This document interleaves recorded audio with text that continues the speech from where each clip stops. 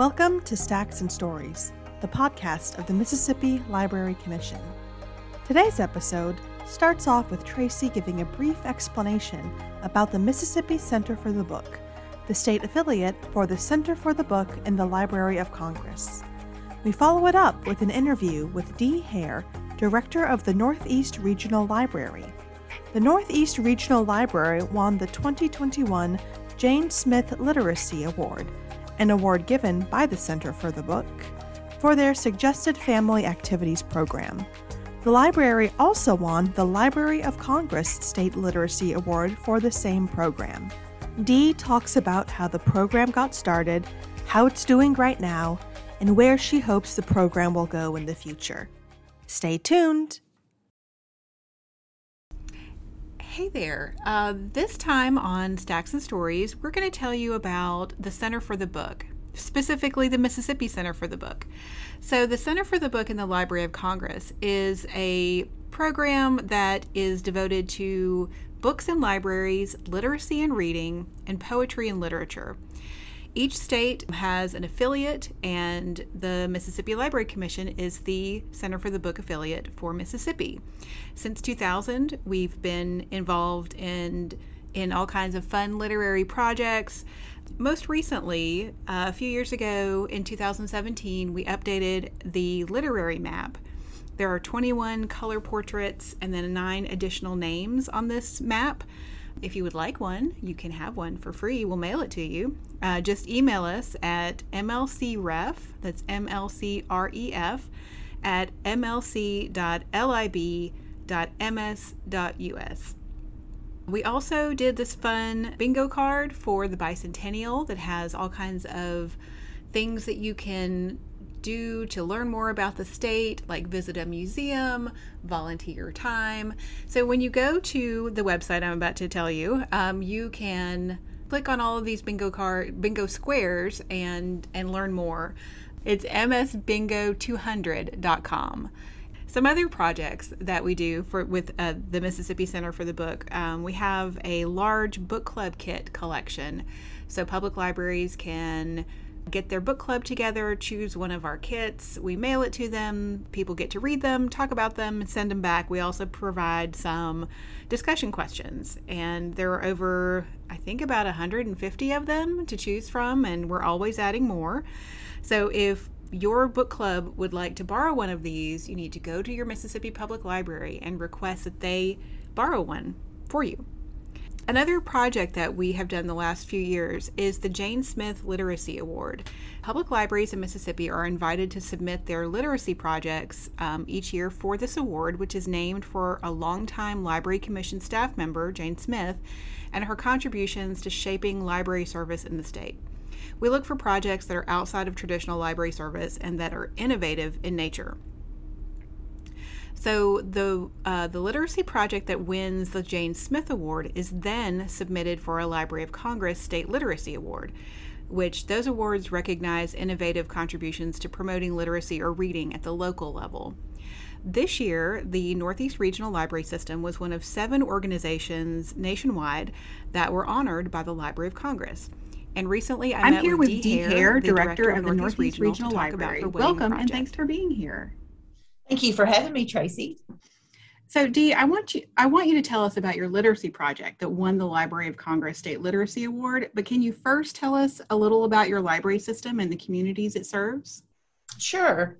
I'm with the Northeast Regional Library System. We have 13 branches across 4 counties in the furthest corner of Northeast Mississippi that you can get to without going to Alabama or Tennessee. So we are as far away from Jackson as you can get, but we do have 13 branches with 4 counties that we serve. We serve Prentiss, Tippah, Tishomingo, and Alcorn counties. A lot of counties, a lot of people. That's awesome. So tell us about the literacy project, what it's called, and how it started.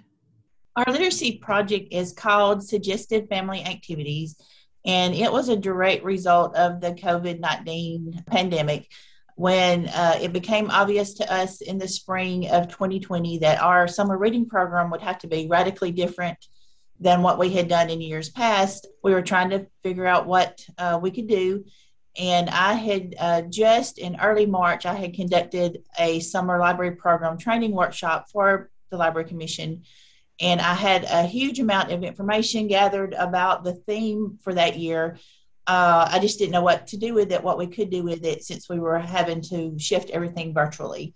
So what I decided to do was to turn all that information into small daily posts to our website of things that people could do at home safely during the pandemic. And we called it Suggested Family Activities.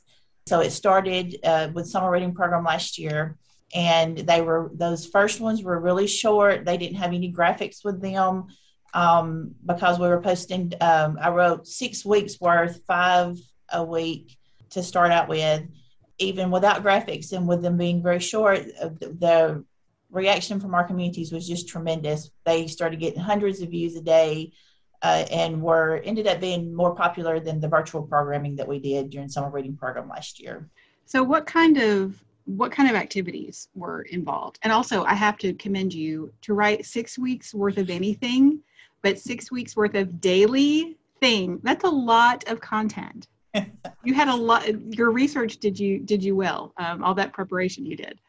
Thank you. I love doing the children's workshops, so that it did pay off last year, particularly. So I do a combination of craft projects, outdoor activities, games, any kind of family things, like making a scrapbook or making a time capsule, cooking, food preparation ideas, National Day celebrations, and I try to tie it into just simple, basic things. I do keep everything really basic to appeal to all varieties of families.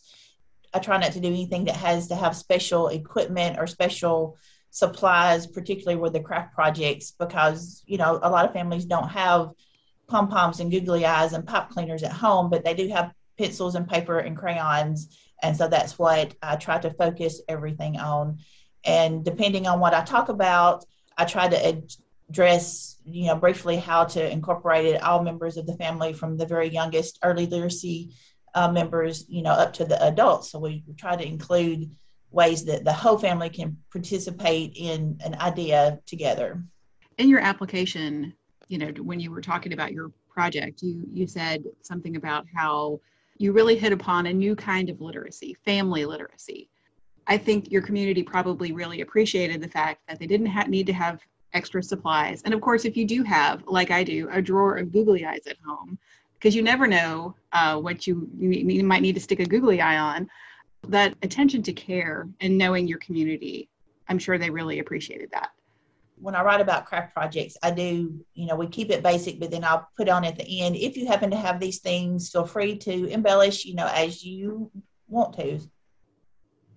So how, after the first 6 weeks, what did you wrote all that stuff out, and then it started to blow up, and then how did you proceed from there?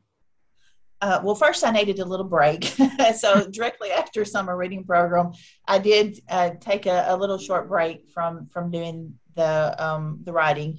But in the early fall, so I had written for June and July, so I maybe took a month off, and then I got my plan ready for the fall, which was that we would reduce them to 3 a week. We do Monday, Wednesdays, and Fridays. I just kept writing them. I targeted themes for the seasons, of course. We had all the great fall and winter seasons that we could write about.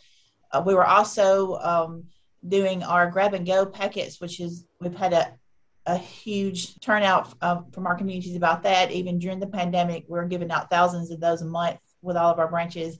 So I was able to incorporate some of those ideas into the summer reading program, into the suggested family activity. I asked my staff to give me ideas, and at the very beginning, they were very enthusiastic, but those soon started getting fewer and fewer. So I just kept coming up with ideas, and I write 3 a week since August until June. And then June, I went back to 5 a week, and we'll do 5 a week for June and July for this year's summer reading program. That's amazing. That's just I can't think of one craft or a thing to do. Are all the older ones still up on your website? They are. They're all available so that people can look at them, go back through the old ones. If you go back far enough, you'll see the old ones that were really short and didn't have any graphics. Since then, our technology coordinator has found some great sites for free graphics. And so that just changed the way they looked. Oh, they look just fabulous with those free graphics. And then now, since the first of the year, after we won the award, I'm trying to get my staff engaged in the project more, because this is, basically it's my project. I write them, and then our tech coordinator puts the graphics to them. I don't get the feeling that my staff is very engaged in participating in the project as far as giving ideas or promoting them with our communities. So since the first of the year, I have been making a point every week of giving my staff a preview of what's coming for the week ahead, so that they can take pictures to put with the suggested family activities of them and their families participating. And I'm really happy with the way that's turning out. I do that with my son a lot. I try to make sure I get us doing at least once a week a picture of us doing the activities. But, I don't want it just to be my family on there. I want it to be everybody's family. And since this project started, we had encouraged all of our patrons and our communities to please send us your pictures of you doing these things, and we will love to put them on our website. And we do have some people who are doing that, but we want to keep trying to strengthen that engagement with our communities.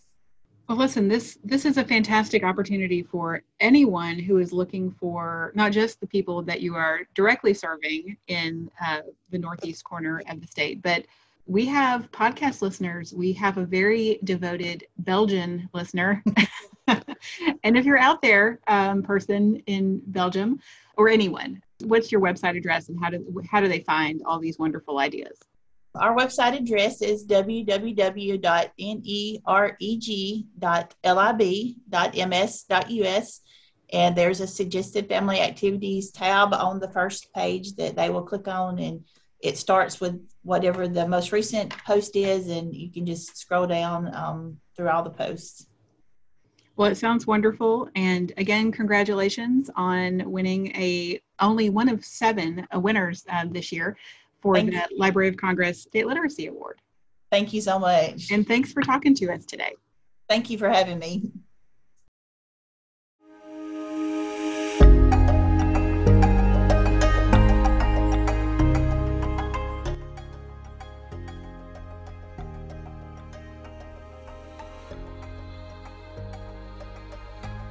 Thank you for listening to Stacks and Stories, the podcast of the Mississippi Library Commission. We hope you will tune in next time, and we encourage you to visit your local public library often.